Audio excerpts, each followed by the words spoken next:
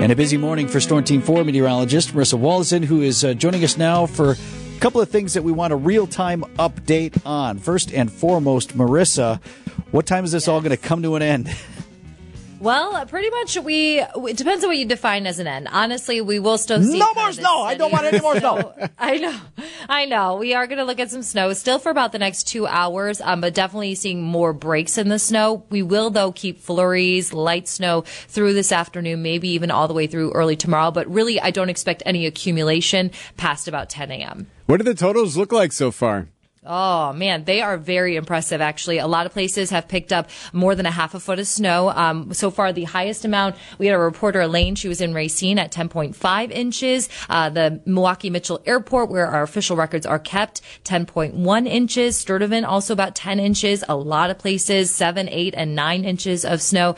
So very impressive. So we're continuing to see those come in right now. You know, Marisa, when I got up this morning and started clearing the snow, I was like, you know what, it's heavy, but it wasn't like backbreaking like a couple of weeks ago when we had that really crazy stuff. But Vince was complaining all the way into work, just whining about it. As heavy as the snow has been for me this season, and you know, Marisa, I'm closer to the lake.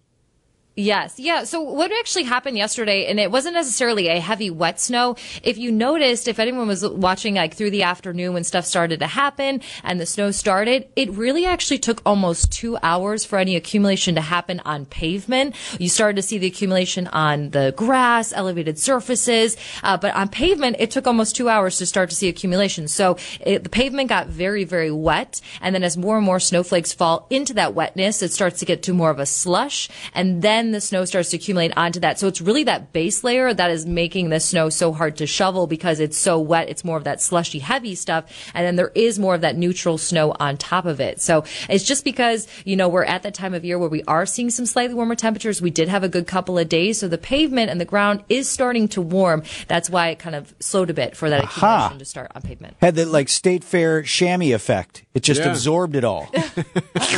Exactly. You can use that. Go ahead and use that analogy on TV. The State Fair chamois effect. Okay, yep, I'll try to work it in there. Super quick before you go, Sunday, similar situation, not as bad. What do we think? Not as bad. We could see snow showers as soon as Saturday night, mainly after 10 p.m., but more so this will be an overnight event. 1 to 3 inches of snow should be on the lighter side because the storm's coming in from the northwest. So likely to probably have to do a quick shovel. Should be nothing like, though, what we had today. Thanks, my friend. Marisa, you can see her on TV in about 20 seconds, so we'll cut her loose here. Bye. Thanks.